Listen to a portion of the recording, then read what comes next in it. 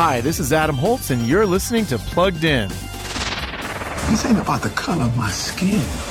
It's about being true to the game of basketball. In the movie Sweetwater, now available on video, we're transported back to a time when racial segregation prohibited black basketball players from joining NBA teams. The most they could hope for, as Nat Sweetwater Clifton does, is to play for the Harlem Globetrotters. But when Sweetwater leads the Globetrotters to a shocking victory over the Minneapolis Lakers in 1948, change is in the air. 2 years later, he becomes the first black player to sign with an NBA team. This movie offers a poignant, sometimes painful picture of black athletes' long struggle for equality. Some violence and mild profanity are the main concerns for families, so we're giving Sweetwater a 3.5 out of 5 for family friendliness.